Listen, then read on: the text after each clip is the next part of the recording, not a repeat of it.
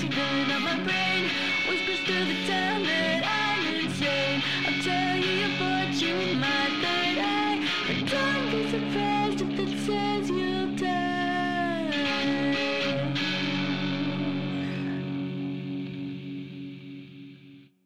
Hey guys, welcome back to my channel. Just another ASMR.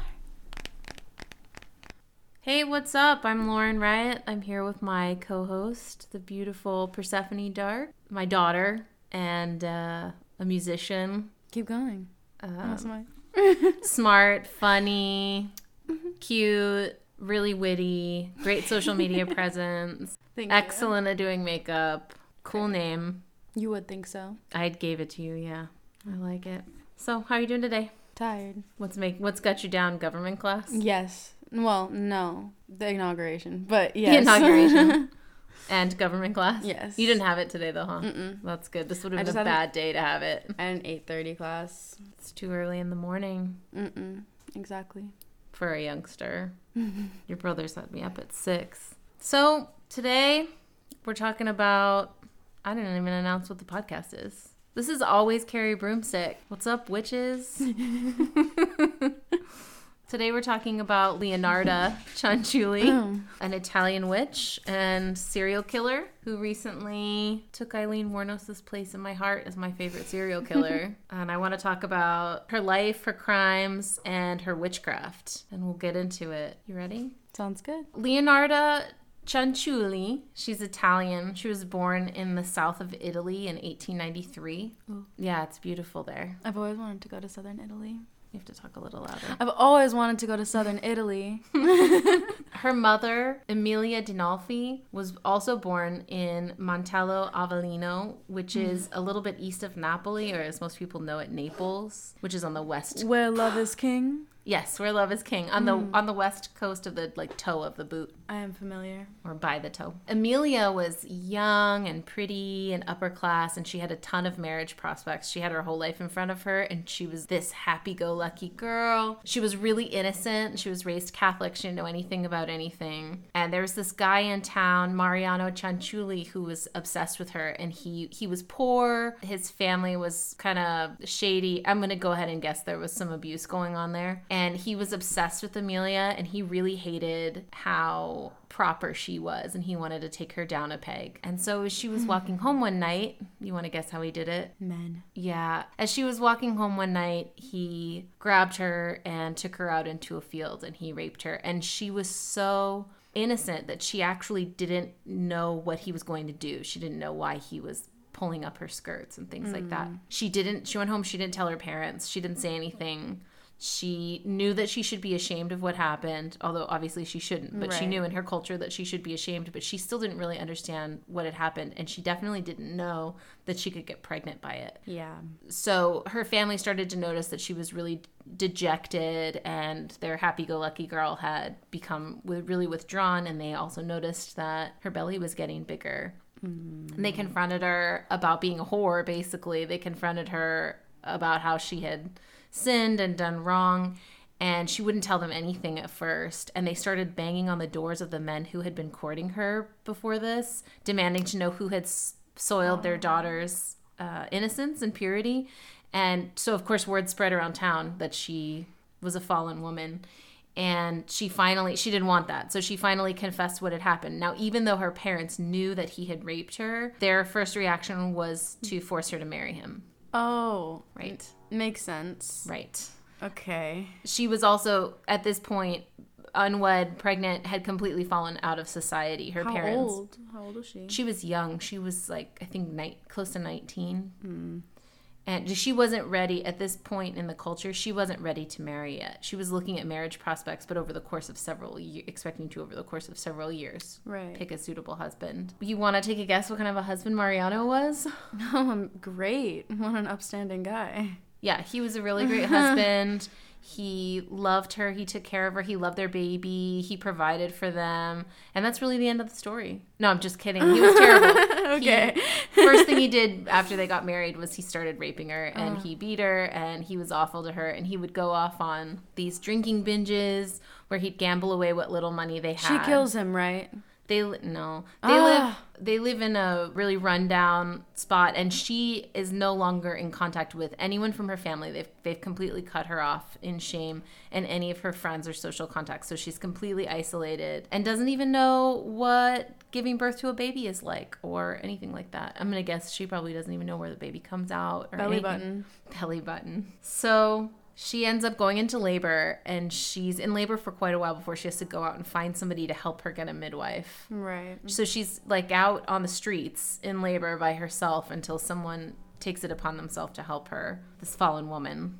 So you can imagine probably people just looked at her and turned away. She has a baby, and she loves her, and she takes good care of her, and that's the end of this. No. No. She has her daughter and never bonds with her. She doesn't like her. She's a product of rape. She's the product not only of rape, but just the absolute ruination of Amelia's life. She takes it out on her. She beats her from a really early age. Yeah. She's really neglected. She's underfed. She's constantly punished. She's constantly beaten. Meanwhile, Marciano's still going off on his drinking binges and disappearing for days at a time, not bringing home money to keep up the house. Finally, he's been gone for 3 days, and she goes out looking for him. Amelia does, with her little Leonarda in tow. She finds him at some of his buddy's house, and he's had a fever, and he's been in bed for a couple of days. Oh. It turns That's out not what I was expecting. I was expecting him to just be, like, off drinking with his friends this entire time. Or find a new family or something. Yeah. No, he's dying. Oh, good. So, yeah. So he's in bed with a fever, and these guys help her bring him back to this awful little apartment that they live in. And he dies there. She cares for him, sort of, as he dies. It doesn't take, I don't think it took him very long, maybe a couple of weeks to die. A doctor did diagnose that there was no recovery in sight for him. When he dies, she turns to Leonarda and is like, we're finally free. Mm-hmm. Which is only half true, because she's free and her daughter is definitely not. Right. She's got to find a new man. She's got to get some income, and she goes out courting. She thinks, well, first she goes back to her parents' house, and she's like, my husband died. I have this baby. I did what you wanted. I got married. You need to take care of us. And her parents are like, girl, you're a slut. Get out. Oh. Yeah, they won't take her in. They won't help her at all. They won't give her any money or anything. A+ parenting. Mm-hmm. And she had grown up with servants, so she didn't even know how to cook or clean. Was she like middle class? She was upper middle class, wealthy. Yeah, she wasn't rich. She wasn't totally aristocracy, but she was like, well connected. Yeah. And she had grown up with servants. One of the things her husband had beat her for was how well or how not well she cooked and cleaned, but she had never done it. She just had to make it up on the fly. So she's got to find a new man, and she goes out courting thinking, I'm still pretty, I'm still young, I'm still come from this good family, I'll find a man, and nobody will touch her. Nobody worth anything will even give her a second glance. She's completely fallen from grace. So she's going out, and she's drinking, and she's partying, and she's trying to find a man. And she realizes that the only men that will touch her are kind of scummy, criminal element kind of guys. So she ends up finding a guy who's good enough. He has more money than the last husband. He does really love her. He is very pleased with his pretty new wife when they get married. He doesn't care at all about Leonarda. As far as I know, she didn't say in any of her court records or in her autobiography / grimoire that she wrote about him abusing her. She was just neglected, and then her mom did beat the shit out of her all the time. Right. And also just go on tirades and scream at her and tell her how worthless she was. She's miserable. Her mom hates her more than ever because she's a reminder of her past life. She could move on, but she can't. She has this kid in tow. Yeah. Right. Leonarda attempts suicide twice. Once at age 11, she tries to hang herself. Baby. With about age 11. She tries to hang herself with bed sheets, and she succeeds up until she's about to die. Her larynx was fully crushed, and she couldn't speak for over a week after it happened. And even though she obviously had been strangled in some way, her mom never even asked her about it. So at the last minute, the sheet broke, and she fell to the floor. She tried again at age 13. No details on how. Probably, judging by the way that she works in patterns, I'd say probably the same way.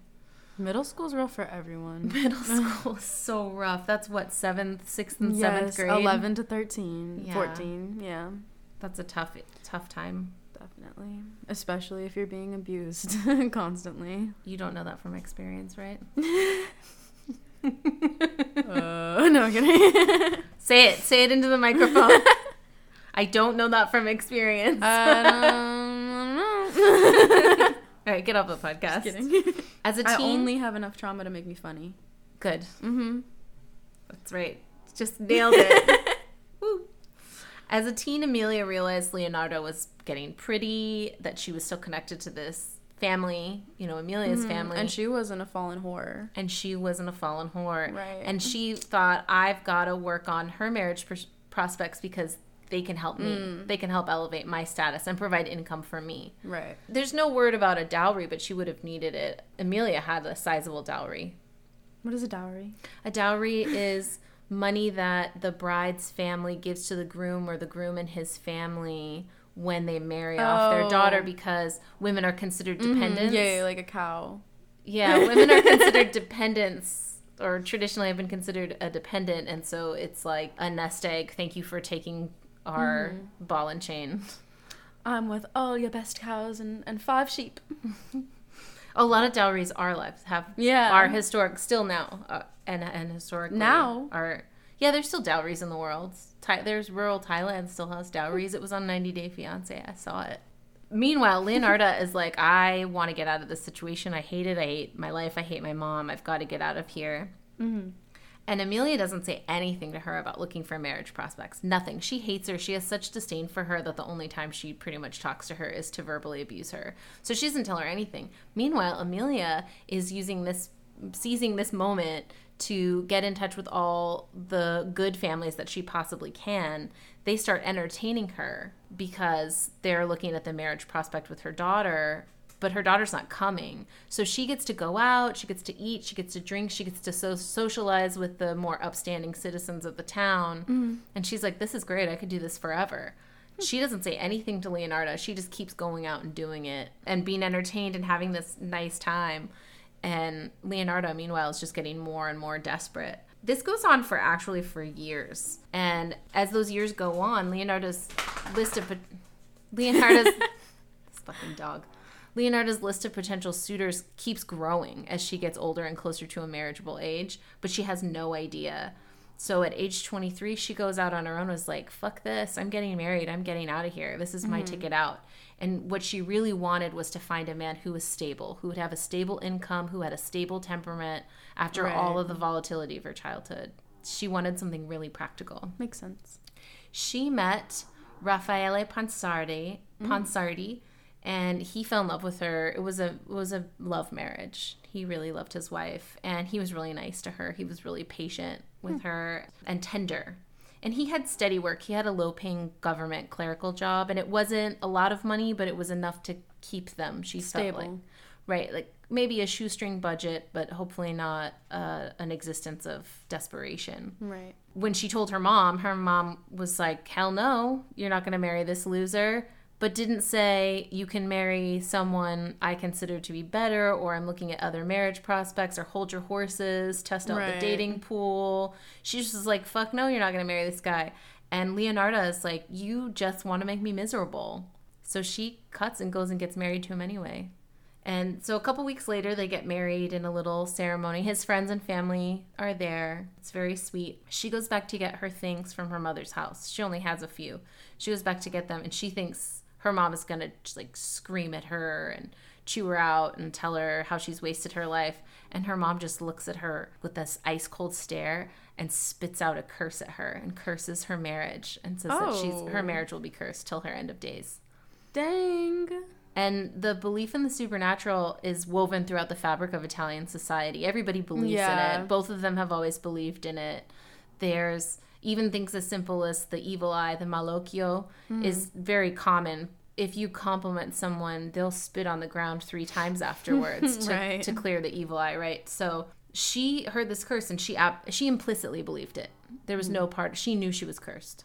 And this is the turning point for her. You thought her life was bad now, but now she's been cursed. What? This is the turning point for Leonarda, where everything bad in her life is related to this curse, and she's going to become obsessed with it. Dang.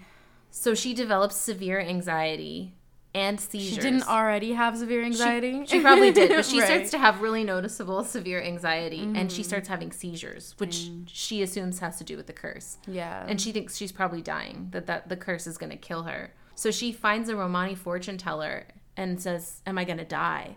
And the fortune teller says, no, you're going to live a really long life. And she's like, oh, thank God. This curse isn't real. I'll be fine. And the fortune teller says, you're going to live a really long life full of sadness, and you're going to outlive all of your children. Oh. She's like, oh, I knew it was going to be fuck. like that. Nothing good. Nothing good for Leonarda. Of course, this feeds her anxiety and her belief in this curse. Yeah. And it takes her 3 years to get pregnant. And she miscarries. And then she miscarries again. And it's unclear how many miscarriages she had, but she had several. And the more anxious she gets, the more seizures she has. Right. And when she has seizures, she's falling down. So there's no way of knowing why she's miscarrying, but it could be related to all of the injuries she sustains from her seizures. Yeah. At this point, Raffaele and Leonarda are like, we got to get out of the shadow of this curse. And I don't think Raffaele really believed in it, but he knew that it was as real as his wife believed it was, so long as she believed it. Because she would burn dinner, and he'd be like, oh, whatever, we'll just have, burnt dinner, it's fine. And she would just start crying. And she would say, it's the curse. I know it's the curse. I can never be a good wife to you because I'm cursed, and I'm bringing this curse to you. She couldn't, everything that went the tiniest bit wrong to her was an example of the curse. They end up moving to this place called Lauria Potenza, and it's a lot further south. Raffaele had grown up there, so he had some family there to help them. Well, that's good. Not with money, but with, family being around. Yeah. They found some stability. Leonarda's anxiety improved, and in 1922, she gave birth to her first child. Giuseppe. Giuseppe. Yeah. Love it. And she really Good bonded Italian name. It's a good Italian name. It's a nice Italian That's a name. nice Italian name. So that song is awful. So she really bonds with Giuseppe. She pampers him. She wraps her whole life around him. She finally has her miracle. She wonders if her curse is broken. It's not. Spoiler, it's not. She's so obsessed with her son that when he's a few years old, her husband is like, you have to go get a job. You have to spend some time away from him, or he's going to be smothered by your love. It's going to ruin both of you. And it would make her anxiety high. With postpartum anxiety, that's a thing that happens where mothers can become so fixated on the well-being of their kids that it's their mental health unravels. So it took her a long time to find a job. She couldn't find anything that paid very much money. Everything was women's work, cleaning and waitressing. Which she wasn't good at. It was her mom that wasn't good at cleaning. Oh. But she was good. She becomes Was she good at like cleaning. Cinderella? Did she have to clean because her mom couldn't? Probably. Okay. This is kind of like a fairy tale. This is like a fairy tale. It's so dark that it's hard to believe that it's a real story. Yeah, I'm very surprised. I've never heard like a movie about it or anything. It's mentioned in a movie, and there was actually a Broadway play based on her life. Oh my gosh. It's not a musical though. I don't think so. There should be a musical adaptation. We'll have to look Next into project. it. So she finds a job bussing tables at a tavern, but it's really hard for her to work because she keeps having seizures. And even when she was getting little jobs, she would get fired for having seizures at work. She gets pregnant again because why wouldn't you? You have family there to support you. Things seem basically good. She miscarries. This makes her cling even more to Giuseppe. Like, he could be my only child. He's a miracle. And then finally, she gives birth to 2 girls and a boy in pretty quick succession. And she's relieved. She's like, I beat the curse. 3 pregnancies in a row, no miscarriages, live births, beautiful children. And the Romani fortune teller did say that she would have kids. She would outlive her children. That she would outlive her multiple children. Right. Yeah. She bonds with these kids. Not to the level that she's bonded with Giuseppe, but she bonds with these kids and she loves them. The first is always the favorite. But it's true. The kids start to get sick course. because she can't have anything. One of the little girls had some type of lung disease that just kept getting worse and worse to where she was nearly like drowning in her own like sputum. Just kidding. It wasn't COVID, but Leonarda is staying up all night every night holding her upright in her arms because every time the little girl lies down, she basically can't breathe. Is it like crew or something? Croup? Croup. That's what it's called. Croup is usually related to like a contagious a contagious Just virus like that a lung turns to like disease? bronchitis. It could be anything. Dang. It's Because back then, probably the medical stuff was really either just hard to come by. Like they not couldn't afford a doctor. existent. Yeah, So she had to figure it out on her own. So it could have just been a chronic lung disease. I mean, for all we know, it was cystic fibrosis. I only know what that is because I've been watching Grey's Anatomy. Anatomy. Yep. Is it Grey's Anatomy where there's the couple with cystic fibrosis and they're not supposed to and be they're around not each allowed other? to be. Yep. Yeah. I loved that storyline when I was saw good. that years ago. Romeo and Juliet with less violence. Exactly. So she does everything she can, but her baby daughter died in her arms. And then her baby boy died of what at the time was what we call SIDS now. She put him to sleep in his cot, and the next day he was just dead. I'm gonna pull a Lauren, start crying over these babies. It was really hard, and her anxiety just skyrocketed. She became obsessed with keeping her remaining son and daughter alive. She starts waking them up in the middle of the night to check if they're breathing and to make sure that they're okay, which I didn't have as many miscarriages as her, and I definitely didn't have any children die so far. And God. you gotta appease the fae. And I did that to my kids. I remember I did that to you when you were a baby a few times, woke you up because I was afraid you weren't breathing. Overbearing. Just kidding. So her anxiety's spiraling. She gets pregnant several more times, which is traumatic in and of itself because she's terrified of a miscarriage. She's terrified of having seizures while she's pregnant. Right. And each one of those children dies before they reach age 3. That was 5 boys in total. No way. 5 kids in a row. Boom, boom, boom. By the But time she still has Giuseppe? she's Giuseppe and she has a daughter. And the I don't know daughter, okay. I don't know the daughter's name, but she in total, by the time this is all said and done, she has 4 living children and 10 of her children have died, and she has an uncounted amount of miscarriages. Oh my gosh. Yeah. She must just have always been pregnant. Yeah. So always in this state of freaking out. And always in like a state of grief. And she's getting more and more obsessed with Giuseppe. Her mental health is getting worse every time a kid dies. Raffaele gets her a job cleaning the bank in town. He uses his connections, and it's after hours, so there's no people because she's so mentally unstable at this point that she can't be and doesn't really want to be around other people. He's hoping this will improve her mental health, and it does. She has to learn how to make soap from scratch using fat and lye to make soaps to clean the bank. It's not just a job cleaning the bank. She's got to make the soap. She's probably got to make the rags. She's got to... This is rural Italy in, Right. the 1920s. She starts really enjoying making soaps and takes a lot of pride in her work. And there's this sense of satisfaction of changing something from dirty to clean with the things that she made. And she gets really skilled at soap making during this time. No one's giving her any credit for that. She's just doing women's work that everybody's overlooking Right. for a very meager wage. At some point, the instability in their finances is really a part of what freaks her out. She wants to have money to call a doctor when her kids are sick. Yeah. That's a reasonable... I mean, you shouldn't need money to get a doctor, but Exactly. it's a reasonable thing to want access to a doctor when your child is sick. Yes. She goes into the bank one night and she gets out the bank ledgers and she creates a fake bank account. Ooh. And Smart. yeah, kind of. Something's gonna go bad though. Yeah. So she makes this fake account for herself and she puts money in it, and then she goes into the bank the next day to empty out the account. And they know who she is. She cleans the She bank. works there. They know she doesn't have any money. Aww. So they take a closer look at it and see that it's fraudulent, and the police come and take her to jail. God damn. And she's convicted of fraud.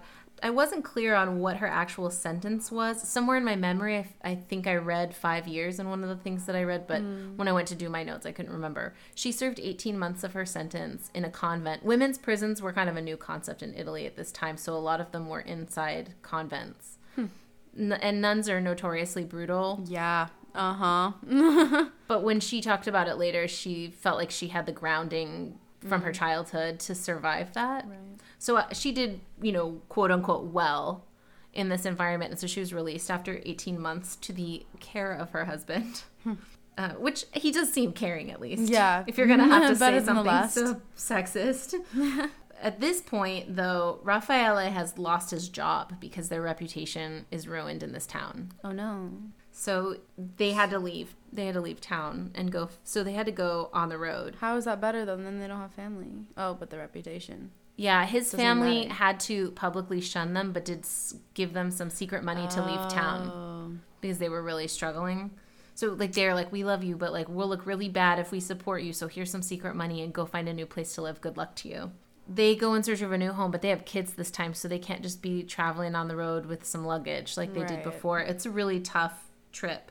They move back to Avellino to a place called Lacedonia, and Raffaele gets a job. Things start to get really stable, and she starts to relax. Her anxiety quiets. She's having less seizures. Which means Something bad's going to happen. So she's still pretty preoccupied with the curse and the future, and she goes to a Romani caravan to have her fortune told. And again, and she's told by the fortune teller, in one hand I see prison, in the other a mental asylum.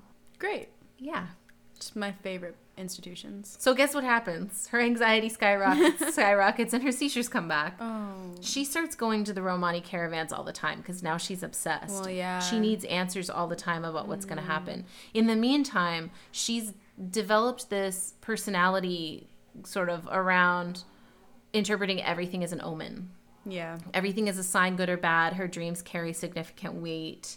And her husband's kind of like, well, she's a little eccentric, but I love her, you know. Right. She's just a little superstitious. He tries to keep her calm, and her, you know, her kids are affected by this to some degree, and I think we'll see later what degree Giuseppe was affected. But mostly it's like, that's just how my mom is. She's really superstitious, and that's not totally uncommon in southern Italy. Yeah, especially at this definitely. time. I mean, it's not uncommon now in southern Italy. Right. So she's going all the time, and finally she's like, why don't I learn how to tell fortunes? She starts to make this transition from being addicted to psychics, essentially, for answers, to wanting to find her own answers. And this is really her transition into being a witch. She incidentally does have some Romani ancestry on her father's side. And is that why she's like cool with Romani people? Well, her mom had always told her never to go to the caravans and that they were really bad. But she was so her mom didn't say they don't know what they're talking about. They're charlatans. Her mom said they're dangerous. Yeah, they're right. bad in these different ways that are related to stereotypes of Romani people I don't want to repeat. But she never said that their fortune telling wasn't accurate. In fact, most people in Europe believe their fortune telling is very accurate. Yeah. They start helping her because they like her. She's this quirky girl. Giving them good business. Good business. And as I said, she did have some Romani history. I don't think that plays into that at all.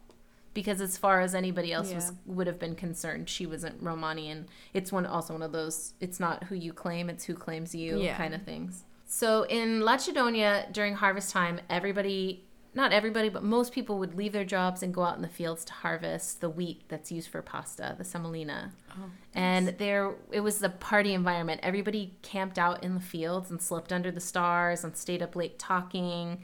And Leonarda and Raffaele's family were no different. At this point, she has her 4 living children. She's not going to have any more children die at this point. 10 children had died by now for her. Or for her and Raffaele, because of course he experienced this too.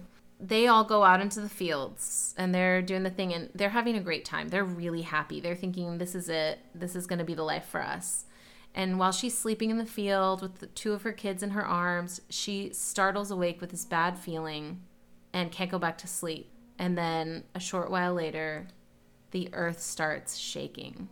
Oh. And the author of the book that is most of my research is based on said, finally, all the people in town were feeling what Leonarda felt all the time, this instability. Yeah. And so people are super panicked. It's a huge earthquake. In Italy, there are really big earthquakes, obviously, because there's a lot of volcanoes. Or there's, I think, two active, maybe 3 active volcanoes. And they're on the Ring of Fire. Bay Area culture is just not being surprised by earthquakes at all. Well, at the time, buildings were made out of stone and brick. And obviously, we have come a long way. And Italy have big earthquakes like we do, but we don't have them that often. It seems like, well, I don't know. But we have a lot of little ones where after the entire day, you ask everybody if they felt it. That's true. Did you know that the Bay Area has an average of 6 earthquakes per week, but most of them are so small that people can't feel them and don't remark on them? It's not until they get to like a 3.2 or anything that people start going, oh, earthquake. Mm-hmm. And then you've got your naysayers. I love earthquakes. They're so fun. Every time I wake up and there's one, I'm like, oh, you know, exciting. I thought that too until the last 3.3 earthquake that was 2 miles away shook the house so much that now none of our doors open and close right. Mine went back to normal, so. Oh, that's good. Yeah.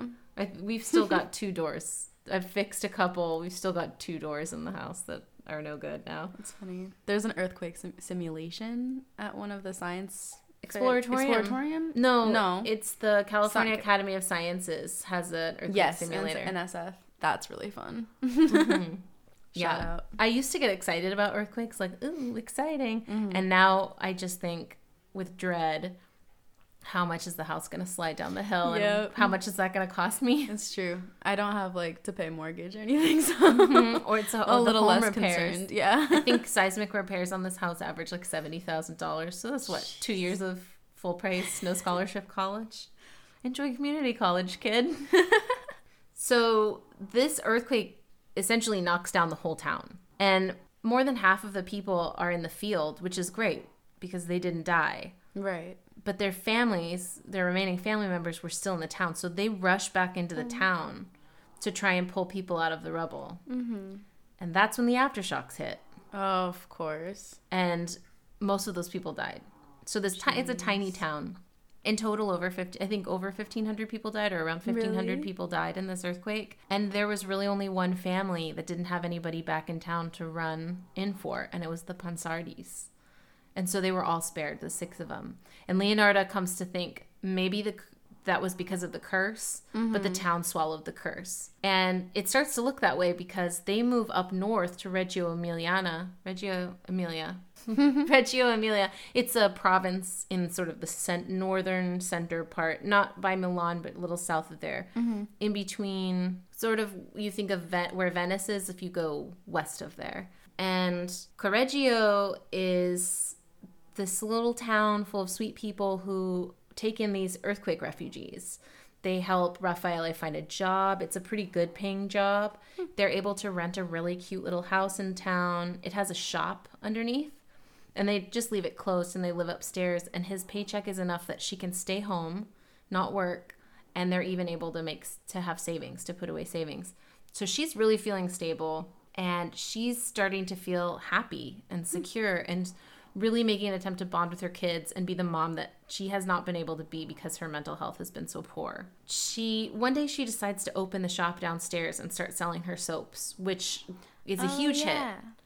They're really popular. She gets permission from her husband to spend their savings on soap making supplies and goes all out. Support small businesses. She opens the shop and people love it. She starts really making friends. Her kids are doing well. Everything looks really good for this family. Finally. They're finally part of the petty bourgeoisie. Yes. There you go. Eventually, people get to know her well enough to know that she low-key tells fortunes, and they start coming in for fortunes. And she starts doing this sort of side down low project of people come in, and she bakes these delicious tea cakes. She gives them tea and tea cakes and reads their palms, and they start coming to her with all of their problems, including, not just what they're asking for help with fortune telling. She becomes this advice giver, this elder woman as her kids are growing up. She's not quite an elder yet. I think she's in her 40s, but she's old. But she's becoming this character around town that people really trust and love. And even people who are skeptical of fortune telling go to her because they think if everybody else goes to her, there must be something to it. So she's doing really well. And Romani caravans pass through, and they come to her shop, and they trade her for soap. They exchange information about the occult, fortune telling, card reading. Nice. And they trade her occult texts from everywhere that they've traveled.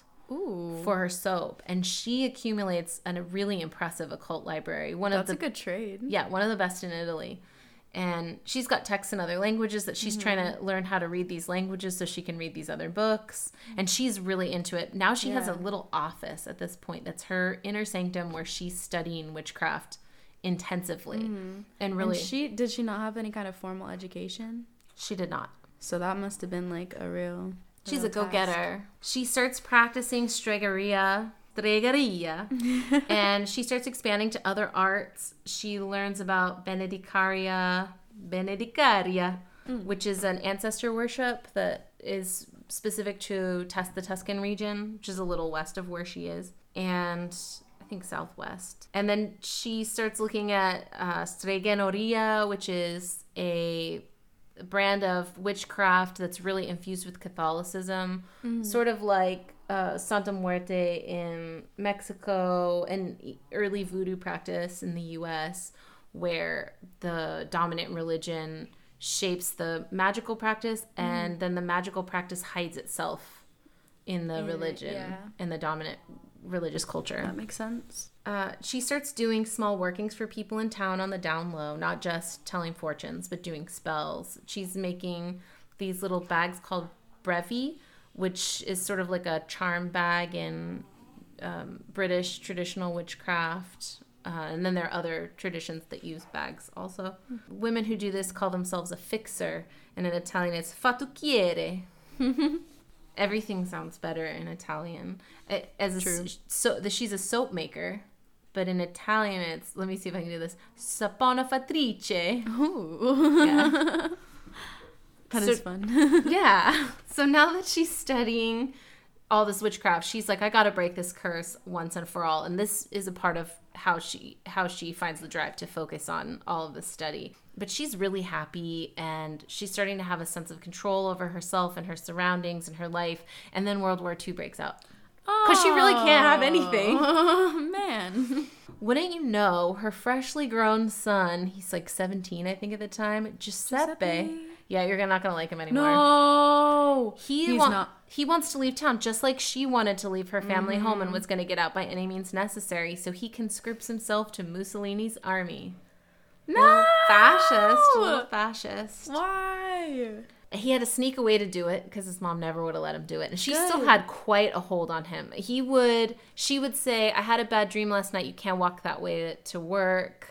She'd say, oh no, the bird flew this way. You can't go see your friends tonight. And he's kind of been really sheltered. Despite all of the tragedy, he's been really sheltered by her. So he's not a tough kid talking about joining the army. And she knows he is going to die. Yeah. Whether it's her psychic abilities or it's just knowing that he doesn't even win little fist fights that he gets into with his friends. Right. So she's like, my son is going to die in this war. She's obsessed. Now she's got to break the curse, and not only she got to break the curse, she's got to infuse some type of intense protection over him, because he's, in her mind, he is fated to die. This is his fate, and she has to break his fate. There are a lot of ways. If you had the chance to change your fate. Yeah, she should have gone to Scotland. Turned herself into a bear. She should have gone to a wood carver. A wood carver. I'm not a witch. I'm a wood carver. That's funny. So, yeah, there's a lot of ways in witchcraft that she could have done this. She went a different way. I'm going to say she went a different way. A good witch makes their own spells and rituals, and she did do that. But I'm not going to say I agree with what she did, because I don't. I am going to say I have never in my life related to a confessed and convicted serial killer as much as I relate to her. Okay. And again, I don't condone what she did, but I kind of like her. I can understand the appeal. She is the kind of like anti-hero that you really want. You know what I mean? You just want things to go well for her. And I really understand how her mundane mind works, her regular life brain works. And I think I really understand how her magical brain works, where her thoughts are in terms of her magical practice. Everything that she does actually makes sense, speaking magically. She could have done different magic to yield the same type of result, but she went this way. This was the undoing. And a part of this is that a part of her mental illness is that she has really propped this boy Giuseppe up. He just signed up for a fascist army. He is no prize. But she thinks of him as being a miracle more worthy of life than other people. And this is the undoing.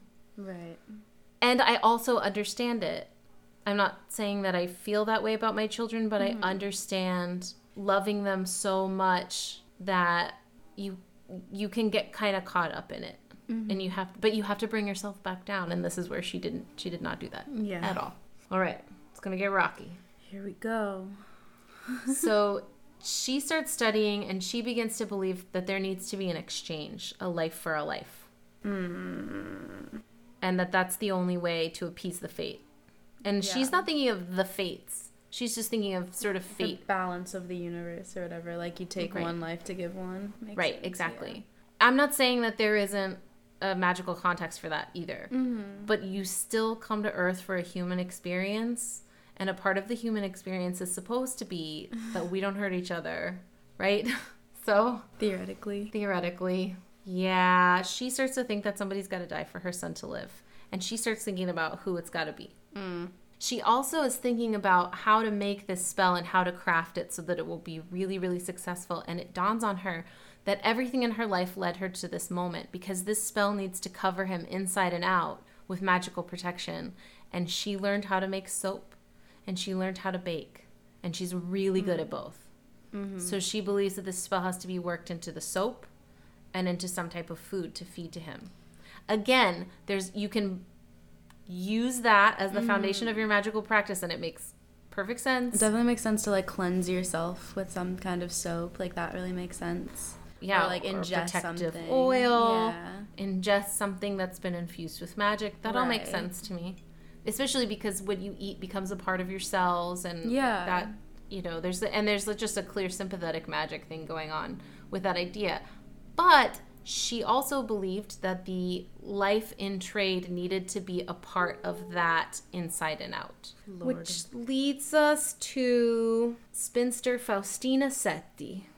So, and keep in mind that Leonarda wasn't completely without conscience. She didn't want anyone to suffer. She knew that this was sinning, and she knew that she was very clear that it was wrong. She was making a conscious choice to say, I'm going to do something that is incredibly wrong and is essentially like damning me to hell because I want this other thing. Because she wants to save her son. She didn't go into it lightly. She wanted it to be painless, at least at first. And so, Faustina Setti is in her 30s. She is a spinster at that time. I mean, even in your 20s, at that time, you're kind of a spinster if you're not married yet. And she's desperate to find a husband. And she goes a lot. She goes to Leonarda for advice and for help finding a husband and for little charms that might bring her a man. One day she comes to Leonarda, and Leonarda says, I found you a husband. So she tells Faustina that she's found her a husband. She's been writing to this man in Polo, which is a town like 100-ish miles east of where they are, and that she sent her picture and he's fallen in love with her and she set everything up. right. And she should just pack up her bags. And hey, man, she came over with her bags packed. And all of her money, everything that she owned. Oh, no. She goes over to Leonarda's house. Leonarda's like, you need to write these postcards in advance about your travel. Explain to your family why you're leaving. Because she'd presented in this really mysterious way where Faustina wouldn't tell her family anything about it. And so she's like, you have to write these postcards explaining to your family where you are and that your trip is going good and you're really excited. And then I'll post them for you. And you need to write them out in advance because you know how the post is, you wouldn't want them to get lost and your family to be worried about you or think that you went missing or anything like that. Man. And Faustina is so stoked to find a man that she does it. She writes the postcards. Oh, boy.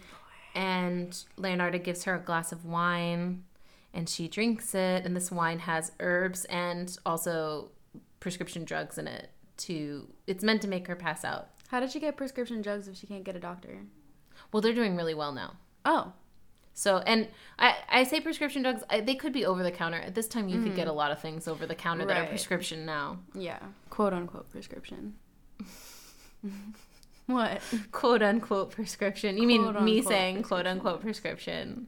I mean, like, they were prescription drugs, but they didn't have prescription now, but yeah, sure, okay. They didn't have a subscription. Subscription. So she insists she drinks the wine, and Faustina feels groggy and gets really discombobulated. She's having trouble with her coordination. And Leonarda relieves her of her pocketbook and her jewelry. Oh, relieves, yes. Yeah. And don't mind if I do. And attacks her with an axe. Now, this murder is the most gruesome. Axe? Because it's I thought she wanted to not be, like, Yeah. Well, she wanted her to be unconscious when she And hacked she her to wasn't death. But she wasn't unconscious. She was conscious. This was her test pancake. Just trying out murder. She was learning how to murder. Yeah, totally. She wanted to be a witch. She never wanted to be a murderer. So she hits her with the axe, and she's apparently reciting the words of a spell. And right before she hits her with the axe, she tells her sorry. She's the only one that can tell that story. But when she hits her, she misses and hits her in the shoulder. Ouchie. Then she pulls the axe out of her shoulder and tries to hit her in the center of her head, in the front, in her forehead. But her skull deflects the blade, and so it ends up doing is peeling back the layer of her forehead, like all her forehead to the bone. She's still alive, and she's still conscious. And she's really unhappy. Leonarda starts hacking her with an axe and cuts her into 4 pieces. Jesus. Faustina is still screaming. Oh my god. So Leonarda just starts hacking at her with the axe until the screaming... Right now she's like panicking. She's like, just die. So the screaming stops. She's screaming while she's doing it. It's just this awful scene. Her kitchen is this bloody murder scene, and a lot of blood has been spilled, and blood is what she needed for her spell. So she's a little bit discouraged, but she collects as much blood as she can. She spends hours massaging. She hacks up the body and then spends hours trying to massage every last drop of blood. And she's gonna put those in trays to put in the oven to bake them at a low temperature so they dry and the dried blood can be ground into powder. She cuts off the fat of her body and puts it in the pot to render for soap making, and then takes the rest of her body, chops it up, puts it in big cooking pots with caustic soap chemicals, and she's expecting that it will dissolve the rest of her body, which it mostly does. She cleans up the blood meanwhile. She puts the trunks in the basement. She gets the blood out of the oven, and she scrapes all the dried blood out of the baking trays and grinds it up, probably in a mortar and pestle, which I have several, and you know that nothing ever comes out of them. Right. You know what I mean? It's stuck in there. It's the tiny little pieces ridges. of things that are in the grain of the stone. And that must have taken a hella long time, because people have a lot of blood. Right. So she cleans up all the blood, strips off her clothes. She's soaking them in vinegar to get the blood stains out. She knew. And trying to make the kitchen look like it never happened. She takes the powdered blood and she bakes it into tea cakes. Oh, God. And she goes over to check her soap pot to see how the soap is doing. And when she opens it up, it's got an off smell. It's foul. It's slimy. It's not going to turn into soap. And that happens sometimes for soap makers who make animal soap, which she does. That's why she's familiar with this. So she's got to throw it out. And she's like, it didn't work. The spell didn't work. I did something wrong. And that's why that's why the soap wouldn't work. So does she have to do it again? Yes, she does have to do it again. No. That's why I said it was her test pancake. You know, the last one's the best one. So she... Hey, I thought you said I was your test pancake. You are my test pancake. What the heck does that mean then? I don't know. Look at your little brother. Maybe you did turn out the best. I'm just kidding. Don't tell him I said that. He's a good little boy. Except for the bald spot. Yeah, he did give himself a bald spot with the scissors this week. Giuseppe comes home. And she's like, oh, my soap didn't turn out. It's off. Can you please take this big pot of not soap and pour it into the sewer? And he's like, sure. He's like, all right. He's done it before. He doesn't think anything of it. And he comes back and she's like, oh, I made tea cakes. You should eat some. These are the ones with the blood in them. And she wants to see if he'll notice if there's anything weird about them. She notices when... she takes a bite out of it. She feels like this spiritual sort of jolt, this like energetical jolt. So she's like, my magic, I'm on the right track with my magic is what she's feeling. She wants him to taste it to see what he thinks. He does. And she then proceeds to give out those tea cakes to everybody who comes into her shop until they're gone. And to her, that's a part of getting rid of evidence. Yummy. I mean, if she threw the tea cakes away, I don't think anyone would be testing them for blood, but she felt like that was getting rid of evidence. Yeah. A few weeks later, she picks a new target, Francesca Soavi. So in Soavi, not Suave, like Rico Suave. Soavi. Like suave. Francesca's a retired school teacher. Her husband's recently died, and she really needs work because she's about to be a destitute widow. And the perfect target. The perfect Who's gonna target. look for her? Right.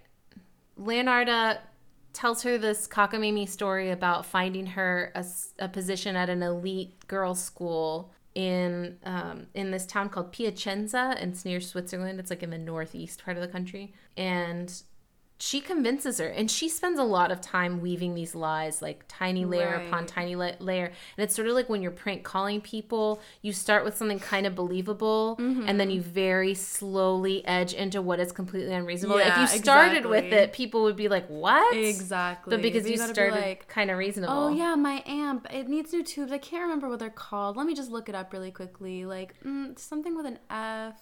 You gotta take a while before you get to the fallopian. Drag them, exactly. Drag them into the story, which she did, and she clearly did it well, and people trusted her. So she did the same thing with the postcards. Oh, I forgot to say, she had her son Giuseppe mail the postcards from the town over. She didn't do it herself. Wow. So she really dragged him into it. He didn't know anything about it. So she does the same thing where she has her write the postcards to her family in advance, drugs her with wine.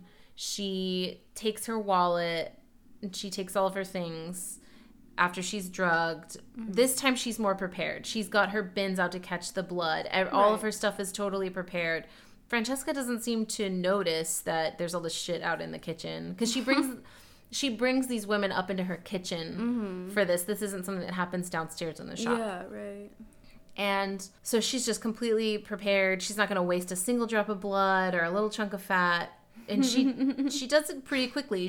I think Francesca does pass all the way out, and there's a killing blow to the head, pretty clean. Okay. She cuts her body into 4 pieces. Everything's neat and tidy as cutting up a body in your kitchen could possibly be. This time her trays for blood are brimming, and she takes the fat to render. Everything looks really good. She cleans the kitchen. She soaks her clothes. She goes about the whole thing. She makes the tea cakes with the dried blood. Everything is going really well. And then she gets to the soap. When she tasted these tea cakes, she did everything the same, but when she tasted these tea cakes, she could taste the iron in them, and she felt a stronger jolt from tasting the tea cake. She goes to the soap. The soap is slimy and off. Doesn't work again. And she's thinking, she's like, oh shit, A of all, my son is going to die. B of all, I've murdered 2 people for nothing, except for the learning experience. And she's like freaking out. She ends up grabbing one of the pots with her bare hand and getting a burn on it, which doesn't have any significance except for in the storytelling. Her son asks her about it and thinks she's being cagey when she tells him what happened. So don't be suspicious. Don't be suspicious. Don't be suspicious. Don't be suspicious. So she has him discard of the soap and the remaining parts of the body in the sewer. He sends out the postcards. She's got to pick a new mark. This time she's convinced that she had picked an unworthy life. This woman's life was almost over already. She wasn't worthy of her son. So she's really starting to... Well, she's got to rationalize what she's done. So she's really falling into this... Just to justify it to herself. So she's like falling into just straight up delusion at this point. So she picks Virginia Cacioppo. She was a former soprano. She's still pretty young. She was a soprano. She performed opera at La Scala in Milano. I know a few Italian operas. She's very worldly and beautiful and sophisticated and fashionable. And at this point in town, Leonarda's really trusted, but she's still kind of a witch, and people are a little like, oh, there's the town witch. Right. And when Virginia, who's from the big city, is like, oh, cool, the town witch, we're going to be friends. When Virginia starts coming around, she elevates Leonarda's social status. And she loves her. She's telling Leonarda was obviously smart and capable and could have done a lot if she had had a completely different life. Right. And she's not unaware of that. And so she loves to hear Virginia's stories of the big city. And they sit and they talk and they gossip, and Virginia comes in her fancy clothes with her fancy jewelry and her fancy perfume, and she loves it. And then they fall in love and they run away and everything is fine. No. No. So this would be a huge personal loss for Leonarda. And she's thinking, that's it. That's the magic ingredient that I'm missing. You need to have a personal loss. I can't just take from other people. I have to take something from myself. Yeah. And besides my integrity. Right.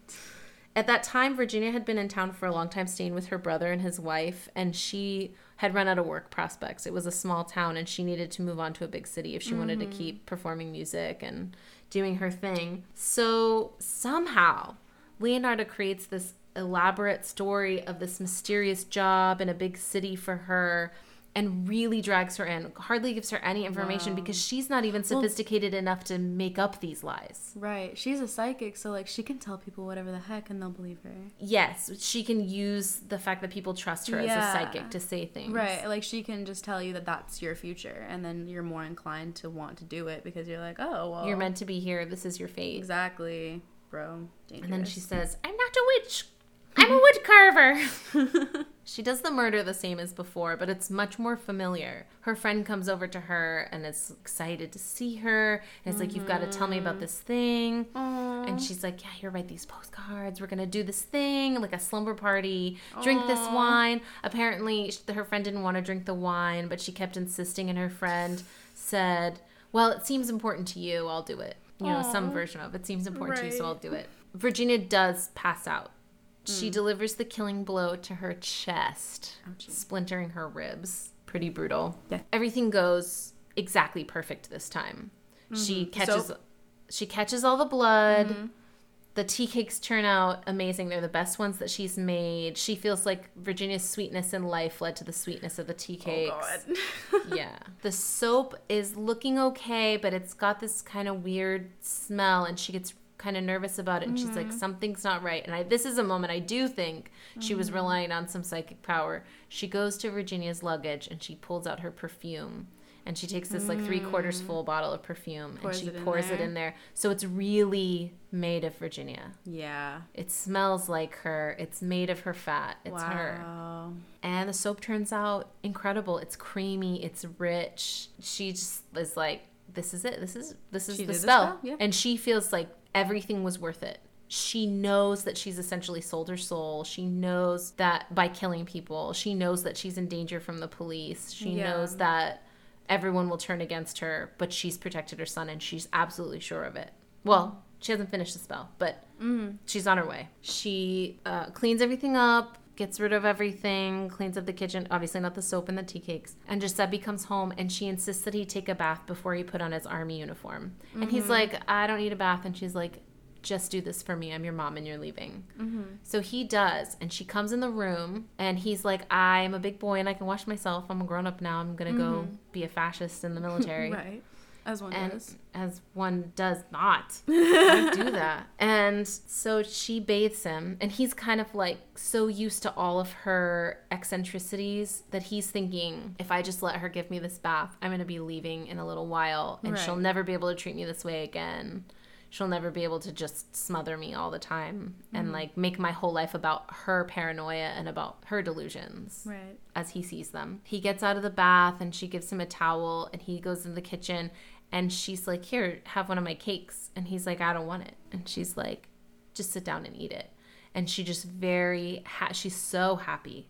It's uncanny how happy she is. Creepy. She sits him down and she feeds him a tea cake. Now keep in mind, he's already been eating the blood tea cakes. Right. But this time he can tell something's weird about her. Okay. He couldn't tell before. Right. She killed 2 people and apparently it didn't seem that weird. So she feeds him the tea cake. And she's like, that's it. The spell is done. He's protected. If he goes to war, he'll be protected. He won't die. She starts to go back to her daily life. But Virginia's sister-in-law, who was really close with her, they lived together, is like, okay, well, I got a postcard, but like, where the fuck did she go? She hasn't said anything else. I can't find her. I don't have a forwarding address. And she figures out that the last place she went was the soap shop. Oh. And so she goes and she calls on Leonarda, and she's like, where's my sister-in-law? And Leonarda's like, takes her by the hands and is like, come have some tea and some tea cakes. Oh, no. And gross. Yeah.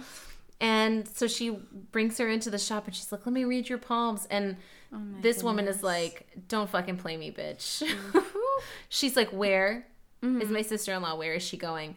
And Leonarda's eyes fill with tears. Remember, she knows she's experienced a personal loss. This isn't a remorseless killing for her. Yeah. She feels no remorse for the killing, but she feels regret for the loss of her friend. Right. And the sister-in-law thinks this is weird. So she goes to the cops, and the cops start looking into it. And the cops start hearing from these other two families, like, we got these postcards, but then we haven't heard anything. They start all talking about the other postcards too, the other families? Because this wasn't a foolproof plan. No. This was going to protect her for a couple weeks, maybe. Yeah.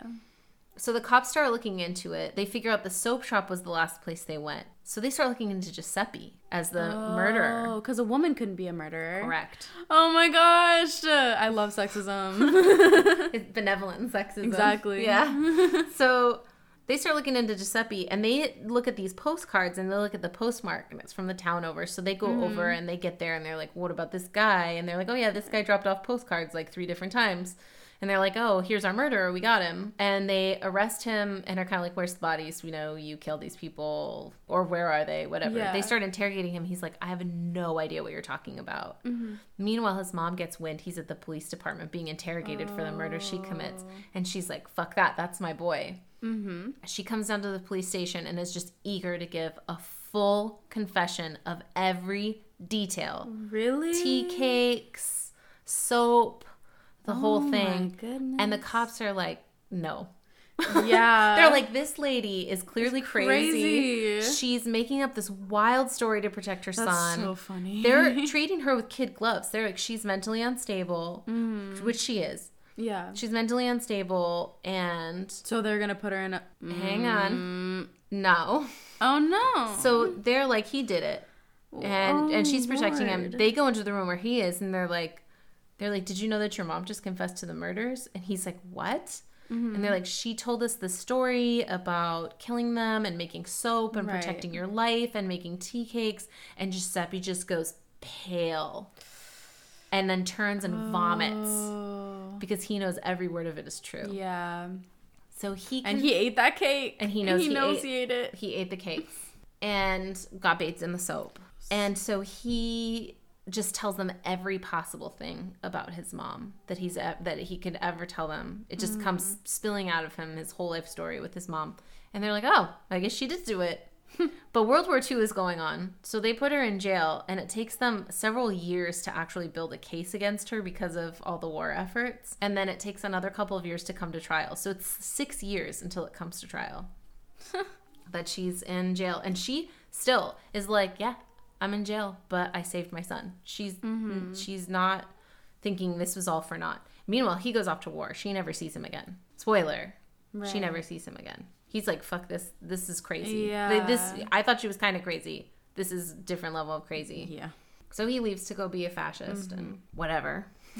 So she's in they go to the house and they find all the women's luggage where she said it would be.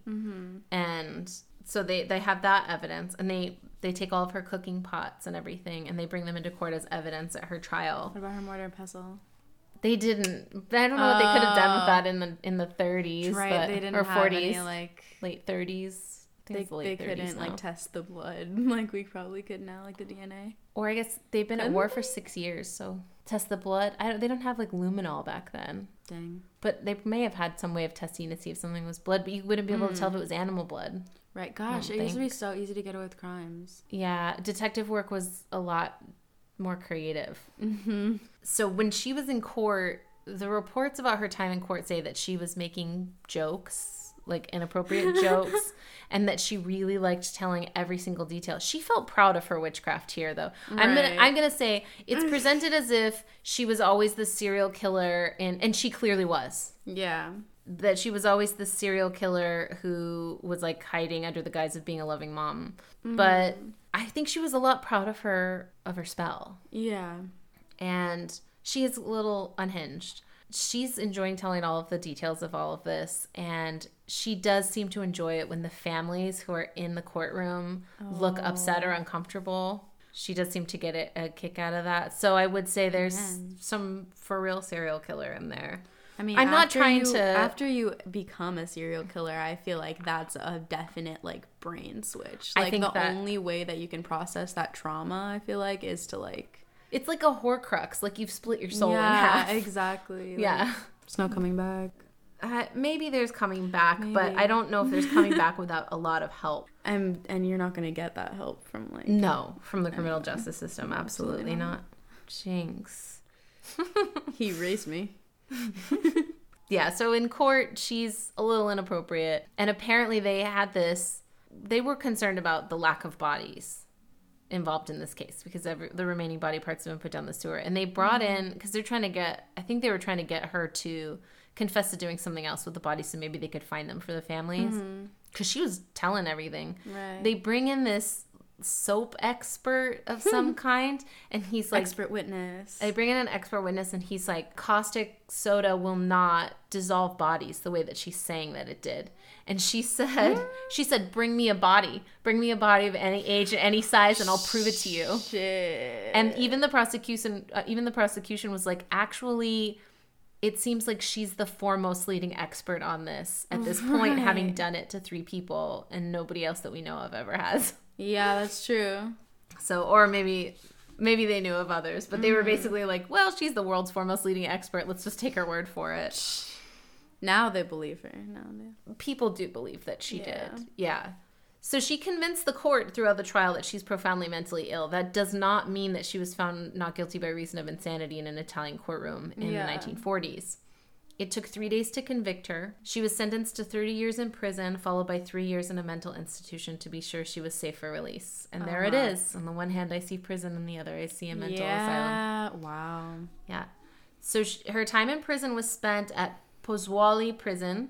She made friends, cooked for inmates. She was super popular. And she wrote an autobiography that's really a grimoire that I tried so hard to find a copy of. You couldn't? I couldn't find a copy of it. Maybe I can find one in Italian.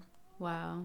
It was called Confessions of an Embittered Soul. And it's a true grimoire. She very neatly describes exactly how the spell worked, how she hacked up the bodies, when she did the last spell, how the body was. And then she includes all of these Italian recipes in it. It's filled with baking recipes, including the one for her tea cakes. Oh, so it's interesting. It's a grimoire, it's a cookbook, it's an autobiography, Right. She was a very versatile woman. This book is still used in Italy by chefs and bakers as one of the foremost leading examples of traditional Italian baking. Really? Yeah, it's really a part of the historical record because she documented something that people weren't documenting things from housewives back then. Yeah. But she got famous. And so this was preserved. Wow. So I want to read it. I know, me too. Dang. 20 years into her sentence, she suffered what seemed like a stroke. And she was having seizures, but they never got as bad as they had been during some of the most anxious times in her life. She wasn't anxious anymore. She was sure her spell worked. Yeah. It turned out it was intracranial bleeding from caustic soda vapor poisoning from the soap-making chemicals. Soap. It had made holes in her brain and they would bleed. Oh. They didn't release her from prison or anything, even though she was an old person with a severe degenerative brain disease. Of course not. This was 20 years into her sentence. She stayed in prison for another 10 years and she lost her sight and her seizures came back and her health just generally deteriorated. So now she's like a blind psychic. That's pretty cool, to be blind honest. psychic serial killer. Right. But she sees all, but she doesn't see. Ooh. Well, people loved her and she apparently was hilarious. She told jokes. Yeah, she got in everybody's business. Nobody got one by on her. She was really a lot of fun in prison. And I have to say, if I went to prison in Italy in the 40s, it would probably be a concentration camp because I'm an anti-fascist. But I would have loved being in prison with her. She sounds like a lot of... And she cooked for them and everything. She was a really good cook and a good baker. And I'm sure she wasn't putting people in it. Occasionally, she would offer treats to the guards. But they wouldn't take them. The guards would take them. The inmates would. But the guards wouldn't take them. They're not trying to get cursed. Not trying to get poisoned or cursed or whatever. So when her 30 years in prison were done, she was transferred to a mental asylum and she needed a lot of medical support. During that time, she was finally assessed psychiatrically. But there were all of these widely varying diagnoses and no doctor ever came to a consensus or could really pin any specific thing on why she decided to commit murder. I mean, and also at the time probably I actually think anxiety is enough of severe anxiety disorders can make you think a lot of things. True. And magical thinking is literally a thing in anxiety. So the consensus that they came to was that it had to do with everything had to do with her abusive mother. Yeah. That's what it always comes down to, huh? The mom or the dad. Right. The mom or the dad. A year before they released her from the mental institution, the pressure from the blood in her skull put her in a coma and killed her. And her official cause of death was cerebral apoplexy. She was 76, and it was said that she was making jokes with the orderlies and other inmates right up until the time that she went into the coma, that she just never stopped being this, like, witty grandma character. In the Serial prison. killer grandma. Serial killer grandma. I know. Well, if I had to have a serial killer in the family, I think she's the one I'd want. Her family couldn't be contacted to claim her remains, and authorities were afraid that her grave would be desecrated if it was... Does that mean pooped on? No. Oh. You made me cough. That's defecated. Oh. Desiccated is chopped up really small and, like, mashed. Oh. Like what Harry Potter would do to things when he was in potions class. Desecrated. So they didn't want her grave to be desecrated, so she was secretly cremated, and they disposed of her ashes in some undisclosed way. Her possessions were donated to the Criminology Museum in Rome. Oh, is it still all there? Yeah, including her pots and pans and axes. When she was on trial, they had asked about her copper skimming spoon that she had for skimming the fat when she was making soap, but she said she had donated it to the war effort. Oh, wow. After she killed people with it, she donated it to the war effort. Oh my gosh. I remember, wasn't that like a thing where they would like collect metal from everybody? Because Metal for the war? and nylon from stockings in the U.S. I don't know about Italy. I remember learning about that in history. Raffaele pieced out when she was arrested. Her whole family just sort of disbanded and scattered into the wind. Raffaele pieced out. He went to rural southern Italy, like the south Yeah. of Italy, in a really rural, remote location. Nobody ever really heard from him again. But there was a record of his death some years before she died. Oh. All of her children seem to have used the war as a way to change their names and escape from the records. So when you change your name in Italy, there's a record of the name change, but a lot of records were lost or...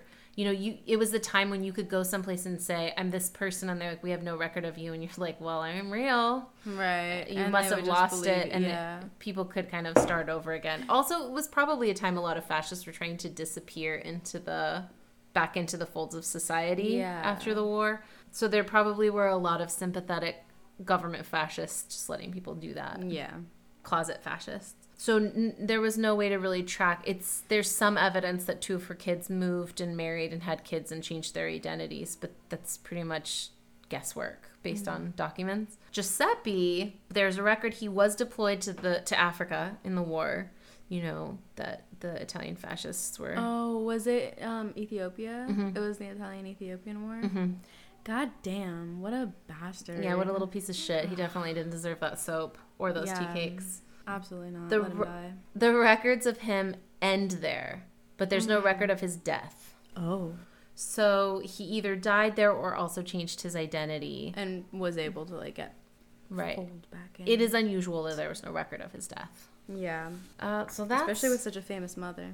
Yeah, she was probably pretty famous around Italy at that point. Mm-hmm. But he could have fucked off to the U.S., and changed his name. He could be your great grandpa. Giuseppe, I do have a grandpa.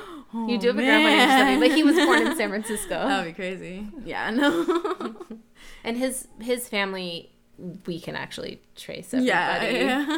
That's not my grandfather, but I still know how to trace them all. Mm. And so that's Leonarda Cianciulli. I wanted to just really briefly mention a little bit about Italian. Oh, I had to give my source. My primary source, besides what was on the internet, which you can find easily doing the same search that I did. My primary source was Ryan Green's book, The Curse, a shocking true story of superstition, human sacrifice, and cannibalism. It's a really short read, and it's fun. It's mostly fun because of the story. I don't really like reading men write about rape and stuff, but from a narrative standpoint. Right. That book is in a narrative form. Oh, it is? Yeah, it's like reading a novel. Oh, cool. I'm going to borrow it from you. Here you go. Oh.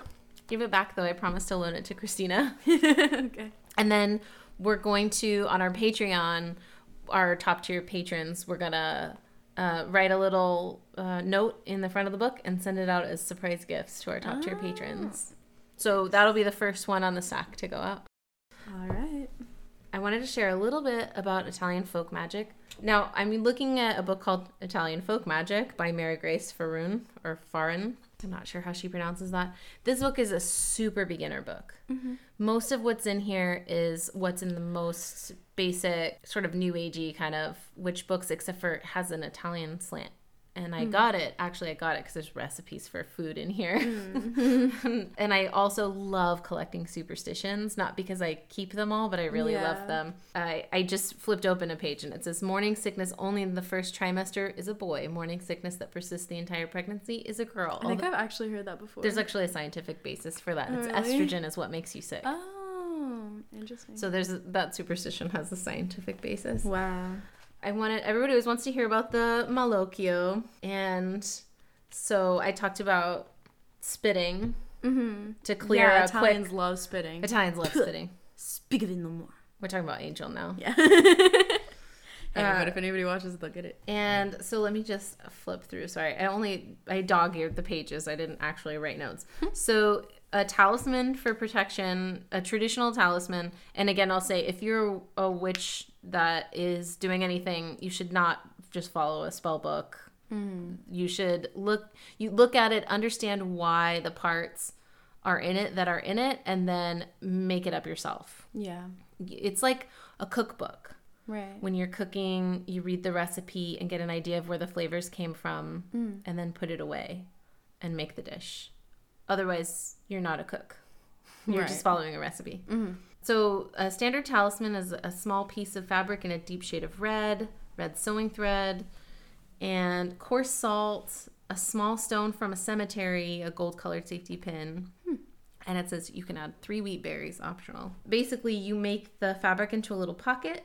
You put inside of it the stone, the 3 grains of wheat berries, and some salt, some coarse salt, and then you tuck the end of it over like you would a pillowcase over a pillow and sew it shut.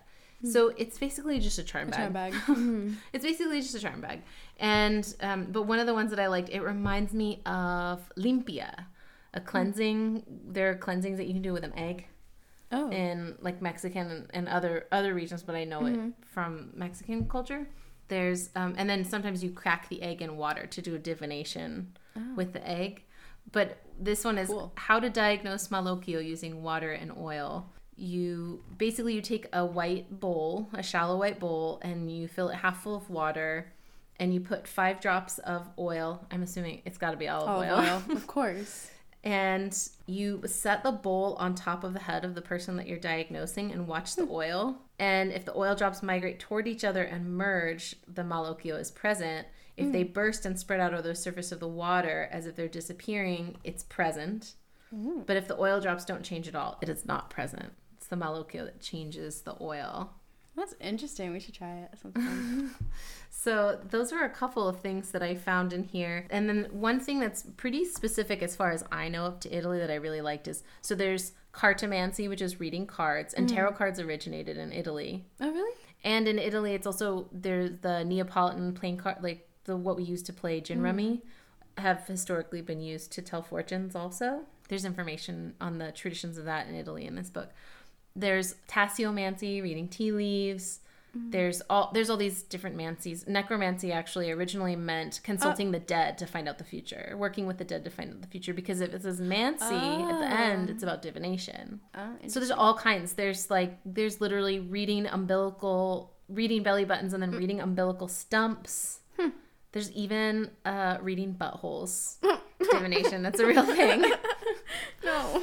If you can imagine it, people have figured out a way to make it divination. In Italy, there's one called favomancy, which is when you're shelling beans, like kidney beans and fava beans, then you scatter them to read it's like a bone reading. You scatter them out to do your divination reading. Favomancy is Italian. So anyway, this book is cool if you're looking for a take on basically the earliest components of traditional witchcraft from an Italian point of view. It's fun. Yeah. I just wanted like the cultural perspective and then the recipes for food. Not blood cakes. Not blood cakes. Now that I know that you can cook... No, just kidding. Like chicken blood cakes or something. Chicken blood cakes. It's hard to find chicken. It's hard to get blood from a butcher. We have chickens. Oh yeah, word. You know how much blood is in a chicken? I know because I've slaughtered some of them. Not for magic, although I'm fine with that. They were roosters. Oh. Yeah, they only have like a tablespoon or 2 tablespoons of blood. What? There's so little blood in them. That's not. It's like you get a bucket. Can't be real. And what I did was I calmed them down, I pet them, I left them up, and then I wrapped them in my apron, like the midwifing a chicken to death video on YouTube. Saw that. I wrapped them in my apron, I got them really calm, and then I found their little pulse with my finger in their neck and moved their feathers aside when they were still really calm, and then I took a super sharp knife and cut right on that vein, or I guess it's an artery. Because it kind of splatters. Yeah. And they can't feel the cut because the knife is so sharp. And I know because one time while I did it, I cut myself and I didn't know. You didn't know? Because there's blood and I didn't feel it at first until I felt the 2 pieces of skin from the opening like touching each other. And I was like, ew, I hate the way that feels. And of course, as soon as I realized it was there, it hurt. But yeah. So I cut but I'm glad I knew. That the knife was really sharp. Really sharp, yeah. And then you just kind of hold them there and you hold them still. And it's not until they don't really do much. Until right before they die, they convulse a little bit. It's like the loss of blood triggers something in them that they're like, oh shit, something really bad is happening. And then I would just make sure at that moment that I held them a little bit tighter but calmly. And then I literally just told them about chicken heaven the whole time. It's like, you're going to go to chicken heaven and you're going to bump cloacas and crow all the time. And there's endless layer pellets. And you're going to be so happy. I did 3 roosters that morning over a bucket. And there's barely any blood. Really? Yeah, there's barely any blood at all. So no chicken blood cakes. No. I mean, you have to kill a lot of chickens. That's what amazed me about, we were talking about Azalea Banks digging up her cat earlier. That's what amazed me about that picture of her closet where she was doing chicken sacrifices and it had like blood everywhere and feathers, and people were like, she's just like massacring chickens in there. And what surprised me was the amount of blood. The feathers, whatever, they do have a lot of feathers. They have a lot of feathers, yeah. But the amount of blood, I was like, it looks like she must have, you can't even with a sharp knife hitting that artery, you can't get a lot of blood splatter even because they're not.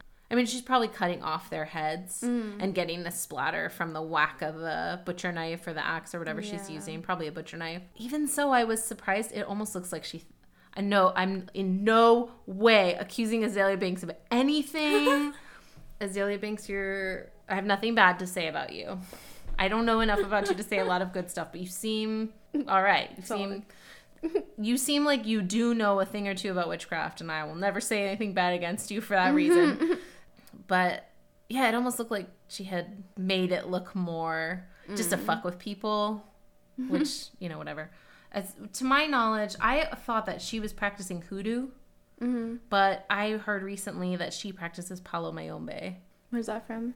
It's like a Caribbean, Central American, mostly Caribbean, like Afro-Latino religion that originates in Africa. Like it's very African. Yeah. But it's also very Latin. And palo mayombe uses a cauldron. No. And then there are 28 sacred sticks that you put in it, and then you build it over time and it becomes its own spirit. So basically it's an egregore or a familiar in itself, but it has like its physical home is the cauldron. Interesting. Yeah, I think technically to be an egregore, more than one person needs to build it, which you can do in palo mayombe. Adolfo Constanzo most famously did that, and he's a serial killer that's another witchcraft serial killer where there was something to the magic that he did. Interesting. But he also went someplace. That case is really, I don't know if you want to hear it. That case is really brutal. But yeah, as far as her magic goes, I think her thinking is sound magically, but her thinking did not extend to morals. Sound, yeah, it's not morally sound. How could you do something similar where you create something that would really work? I feel like a deity is where you go with this, petitioning a deity, some type of contract work. Yeah. But a lot of deities want a life for a life. It's just different. You can't just like hack somebody up and serve them. Well, you know what? That's not true. But you shouldn't. So let's not talk about that. Yeah. I don't know. How would you make a spell to protect somebody's life in a... Not a fascist, obviously. You wouldn't do that. Exactly. I was like, if my son was trying to work for Mussolini, I wouldn't... Kill him yourself. Exactly. I know. Before he even got there. That murder would be justified. Killing fascists is generally justified. I mean, you could do some kind of, like... You could do, like, a similar idea for, like, the cleansing stuff and, like, protection. But just, like, without the whole murder and blood and things. Mm-hmm. She believed so strongly in fate. Yeah. And it feels like she was right in the right place in the world to go here, but she didn't. The Greco-Roman fates. Mm-hmm. People's, like, court of life. Mm-hmm. It feels like that to me. But her branch of traditional... She looked elsewhere outside of traditional Italian folk magic. So maybe she would have gone there. But, you know, her resources and education were limited. So who knows which directions she went. Or if she just went darker into traditional folk magic in Italy. It does seem like the perfect place to start looking at the Greco-Roman pantheon. And she's so focused on fate. What's her fate? Yeah. What's the fate of this curse? What's the fate of her son? How can you change the fate? How can you change the fate? Yeah. That it seems like going to the fates could be a really good one. And then I think of, like, Achilles, like, being dipped with nothing but his heel exposed. Mm-hmm. I didn't go anywhere great with that. I just thought of her son being like Achilles. Like, she did all of this to protect him, but did she leave? Was there a loophole? Is there a way that fate could still get in there? I'm not sure how I feel about fate. I feel like most things happen just because of conscious decisions of people. The consequences of actions. Yeah, exactly. Yeah. I do too, but every time I have really unexplained random deja vu, or, like, literally will have a dream about something very, very mundane, and then 6 months or a year later it'll be happening and I'll go, oh, right, like last summer I dreamed about this and it was exactly the same, and I've always reasoned it away by saying, because I can never, I'm like, why would you lead me to this extremely mundane moment with nothing big happening on either side of it? I always think, I think this was my way of telling me about where I'd be. Right. So that when I got here, I'd know... That you were on the right path. That I was on the path I was trying to be on. That's how I felt with deja vu before, too. Yeah. Yeah, I just feel like fate can be changed by your actions constantly. Like, maybe that's, like, there's something already set out for you, but I don't think that it's, like, set in stone at all. I don't think it's something that, like... Yeah. Has to be, like, very forcibly changed. I think it's just... people have free will, and what happens. We have a lot of choices, and then, of course, we're restricted by the choices of our societal structure, which are incredibly limiting. But that does harken to, like, in classical palmistry, you have your dominant hand and your non-dominant hand, and your non-dominant like your hand card is your versus your fate hand versus, like, what you make of your life. Right. Your what you were destined to do up against the choices that you've made with your dominant hand, and that the use of that hand is what etches the lines that say what you are. Yeah. What you really are. And sometimes you see people whose palms are, and I do think that palmistry, again, is a medium for getting to actual just psychic connection, not reading it literally is only so useful. Excellent party trick. Way to make friends. Yeah. Really good for impressing dates. Definitely. But you see sometimes people where their dominant hand is so wildly different from their non-dominant hand, and you think, I always think when I see that, just based on, like, the classical palmistry interpretation, wow, this person really is a doer. Yeah. This person took control of their life. This person is a doer. They make a lot of choices, and it's not a surefire way of knowing that they follow through on things. Because, you know, good or bad choices are good or bad. Right. But I look at those and I think, like, well, here's somebody who does what the fuck they want. Yeah. My wisdom line is, like, twice as long on my dominant hand. On your dominant hand? Yeah. Oh, thank God. And my lifeline, much longer. Excellent. Excellent. Yeah. Well, like, as I said, it's a limited way of telling what's going on. It's really... using it as a way to connect to your intuition. Yeah. Once you start, and I would recommend to anybody who's looking into palm reading, learn the basics. Yeah. But don't get into these tiny nuances of what the lines are and which direction they go and how many little tiny folds are in the spot, because you can really memorize that with an accuracy. Right. Learn the basics and then start reading the palms of your friends literally. Yeah. Try not to infuse what you know Right. into it. Practice that and then start doing it for people you don't really know and just read them literally. And then go back and start taking people's hand and holding it and looking at it and thinking about what the lines are, and then start talking like your free association writing. You know, when you just start writing anything, start talking like that so that you're letting your subconscious mind come forward. And you'll find that you're saying wild ass shit that's not in their hands and they're looking at you with their jaw slack. Like, how could you possibly know that?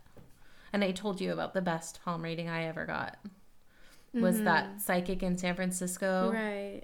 And blew your mind. She blew my mind. I was really skeptical about what I was getting into. It was supposed to be a fun, like, girls' night with my friend Sasha. And it was like $25, get your palm read, and she was right next to our old building. So we went in, and I had really been through it recently, and I had been pregnant. I hadn't wanted to be. I had taken a lot of herbs that tend to work for herbal abortions, but I had done it really half-heartedly because I had scheduled a surgical abortion. And so I was kind of actually, in a way, trying to force my hand to follow through with a surgical abortion and not spend a lot of time hemming and hawing. Once I had taken a bunch of herbs, then that meant that I had decided and I couldn't go back on it. Yeah. So, you know, at least in my mind, that was what I was doing. And because I really wanted a baby right up until shortly before that. Right. But then I was not in the spot. So I ended up, before the surgical abortion, I ended up waking up and bleeding a lot. And I passed the tissue of the baby and everything. And Fetus. An embryo. Not they baby. were all babies to me, even that one. And yeah, sure, it was barely a fetus, I think. Yeah. It was like just right outside the embryonic stage. And I didn't really know how to think of it. Was it a miscarriage? Did it happen because I had a hard time maintaining a pregnancy? I'd had a lot of miscarriages before. Or was that an abortion because I took the herbs? It didn't really matter. I reported on medical records as a miscarriage because I don't feel like explaining any of that to a doctor. Yeah, but definitely. Emotionally, I wasn't sure what it was.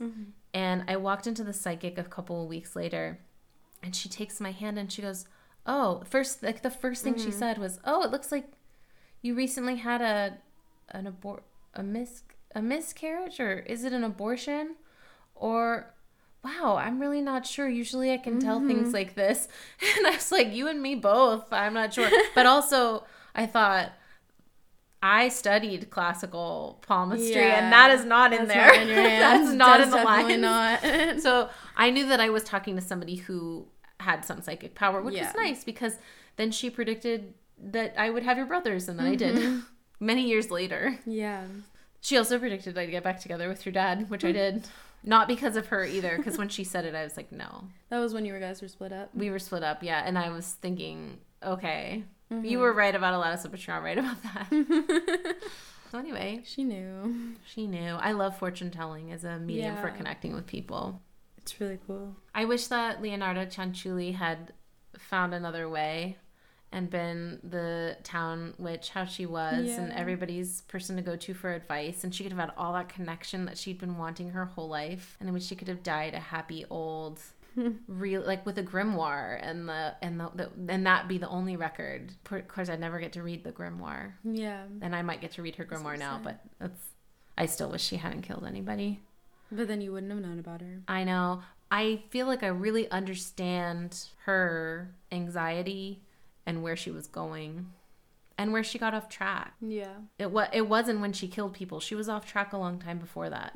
She was a witch for long enough to know that every time she had some misfortune and thought, it's the curse, that she was feeding a curse. Yeah. The curse, as far as I'm concerned, she really cast it on herself, because any witch who spends any amount of time practicing should at least know how to break a curse. And saying, I curse you to have a bad marriage, that's not a really strong curse. I mean, who knows what her mom did outside of that? I don't know. Yeah. But her mom wasn't a witch. So she would have known, because they lived in a 1-bedroom or a 1-room apartment. God knows what she saw with her father and her mother and her stepfather and her mother. So she would have known if her mother was actually practicing a lot of witchcraft beyond, because in traditionally in pretty much every culture, magic is woven into the daily fabric. What most people who think of themselves as being super witchy and like really into witchcraft do is actually not...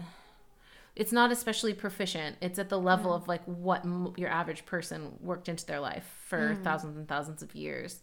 And then it's only the higher levels that were considered to be sort of separate fixers or cunning men and women or cunning folk. And then, of course, there's shamanic practices around the world. And even in traditional witchcraft, there's a lot of shamanic practice. So who knows? But she fed the curse. She may have even made the curse, and then she made it a self-fulfilling prophecy in so many ways. And even though her son may not have died, and I like to think that he didn't, I don't know if it's my psychic power or my wishful thinking that makes me think like, oh, he escaped, and maybe he like stopped being a fascist and ran away from the fascist army because he realized they were bad. Okay, that part's definitely wishful thinking, but she lost him. He was dead to her. And even though she gave herself solace because she was sure he was still alive, it's still pretty tragic. She died in the 70s. Wow, not even that long ago. Yeah, she lived for a really long time. She was born in 1893, I think. I'm not looking at my notes anymore. And then I think she died at age 76. So was it the 60s? Or just barely the 70s, early 70s? I'm not going to do math on the podcast. That's not what I do. So... yeah, and I thought about doing this podcast with you, and then a ghost came and visited me last night about the kids. Yeah. And I thought it was an ancestor, but my ancestor altar is not supposed to be an open portal without a certain ritual and like candles being lit. It was weird too, the rose. And I don't think my ancestors would have wanted to break an offering to them. Right. And the rose on the altar was broken this morning, and there was no possible way that anybody in the house did it or that it happened by something knocking into it. Just the physics of it, that was impossible. So asleep. I was slumped. Yeah. And nobody would, because it's just the ancestor altar is such a sacred space. In fact, everybody is like careful of even my feeling. Like, you ask me before you put things up there, because you know how weird I can be about it. But it did occur to me. So last night I knew that the spirit that was coming into the house was talking to me about the kids, and I knew that it was a feminine energy, but I couldn't place it, and I kept thinking, well, maybe it's one of my ancestors that's getting on me about the kids in some way. And then I wondered, with the broken rose and the amount of weird, it's very unusual for me to be around spirits that manifest in a physical way. And there were several physical manifestations that happened last night. It's just very unusual, partly because I don't invite that into the house, partly because I banish it from the house, partly because it's just not my vibe, because I like to know what I know, and I like to know where my shit is, and I like to know how my things are going to be. And so I tend not, and so you don't think that was... And I don't create a lot of places for someone to come in, for a spirit to come in and like pull energy to manifest really well, because I don't really generally, I'm not trying to invite that. I don't want it. I don't also spend a lot of energy trying to prevent manifestation, mostly because of the ancestor altar and my other altars. But yeah, it did occur to me, because she was so fixated on her children, and what my call was in the middle of the night last night, when was to go check on the children in the middle of the night. Yeah, a spirit woke me up last night. I felt it touching me and above my body, and then whispering in my ear my name, and then I woke up knowing I was supposed to be checking on the children, that's what it was, that I needed to get up, and that was what I was being told to do. And when I walked through the house just to check, I felt it all through the living space. And I had also felt it outside of the bedroom door trying to get my attention before I went to sleep. That was why you heard it too. You heard the footsteps and stuff. I heard footsteps, but my floorboards creak. Our floorboards creak, and when there's weight on them, but there was no weight, but there were still footsteps. And but I heard it stop outside the door, and it wasn't any of you guys. No. And I heard it stop outside the door, and I felt an energy there that wanted my attention but didn't want to come in. Like it was respecting my privacy. And I said out loud, oh, a spirit's trying to get my attention. I better go to sleep so that I can pay attention better and listen more. And I went to sleep, and then that was how I woke up. Yeah. Probably an hour later. Yeah, and then I went to go check on the kids. And they were fine. He was awake. But like barely. He was barely awake. They were totally fine, although the dog had gotten a little excited about her spot on the bed. Quote unquote spot on the bed. She's supposed to sleep at the foot of the kid's bed, and she was up on their pillows. She's like, don't mind me, I'm just a pit bull pillow. I'm very soft and cuddly and comfortable. They probably like that, waking up with their little heads smelling like dog and cuddling with her all night. But yeah, the other thing that happened was that I didn't say was that my phone was connected to my Bluetooth headphones, which were in the living room, and they were on, but they were supposed to turn themselves off after a certain amount of time, and it was well past that amount of time that they were inactive and should turn themselves off. And they turned themselves on, and the volume started going up and down. But I was in my room, and the only reason that I knew is because I wasn't touching the volume buttons, but it was the volume was going up and down on my phone. And I was thinking that the kids had a speaker that was connected and had woken up, but the speaker was out of their reach. They were totally asleep, and it was connected to my Bluetooth headphones, which are a lot easier to mess with if you're trying to do a small energy manifestation. So, and that was when I thought, okay, I heard those footsteps, and now my Bluetooth is going, and then I felt that presence standing in front of the door. Somebody's trying to get my attention. All of this to say, I don't know. Maybe it was my favorite witch serial killer. Absolutely not. I'm not scared of her. Like, I would not want to invite a lot of serial killer spiritual energy into my space. Like, I can't think of a single serial killer whose spiritual energy would ever invite into a space. But yeah, I hope not. I don't even know if I would necessarily invite her, but I don't know that I also feel that she's unwelcome. I don't think she's at a high risk of reoffending. I don't think so either. And I don't think that she is necessarily gonna convince me to do something similar. Yeah. Watch out. We should hope not. Just kidding. I'm not eating any more cakes. Oh, I never make cake. I never make anything lately. Quarantine's got me down. Hey, you've made soap before. I love making... I really want to be a soap maker. No. This was another thing that I loved about this story is that I've always wanted to make soap with lye from scratch, but not from... I wasn't planning on rendering fat from animals, although I would. I'm not opposed to it. It's just so many steps. Yeah. And so much mess to clean up. I'm really impressed by her cleanup skills. Anything you want to say before we close out? Don't eat cakes from psychics. Don't eat cakes from psychics. You never know. If it tastes like iron, throw the whole thing away. Throw the whole thing away. Well, you can't paint all fortune tellers with the same brush. Whatever. All right. Always carry a broomstick. All cats are beautiful. All children are beautiful. All black cats are beautiful. That does not work. BCB. BCB. All right, peace. Later. Hexes and curses filling up my brain. Whispers through the town.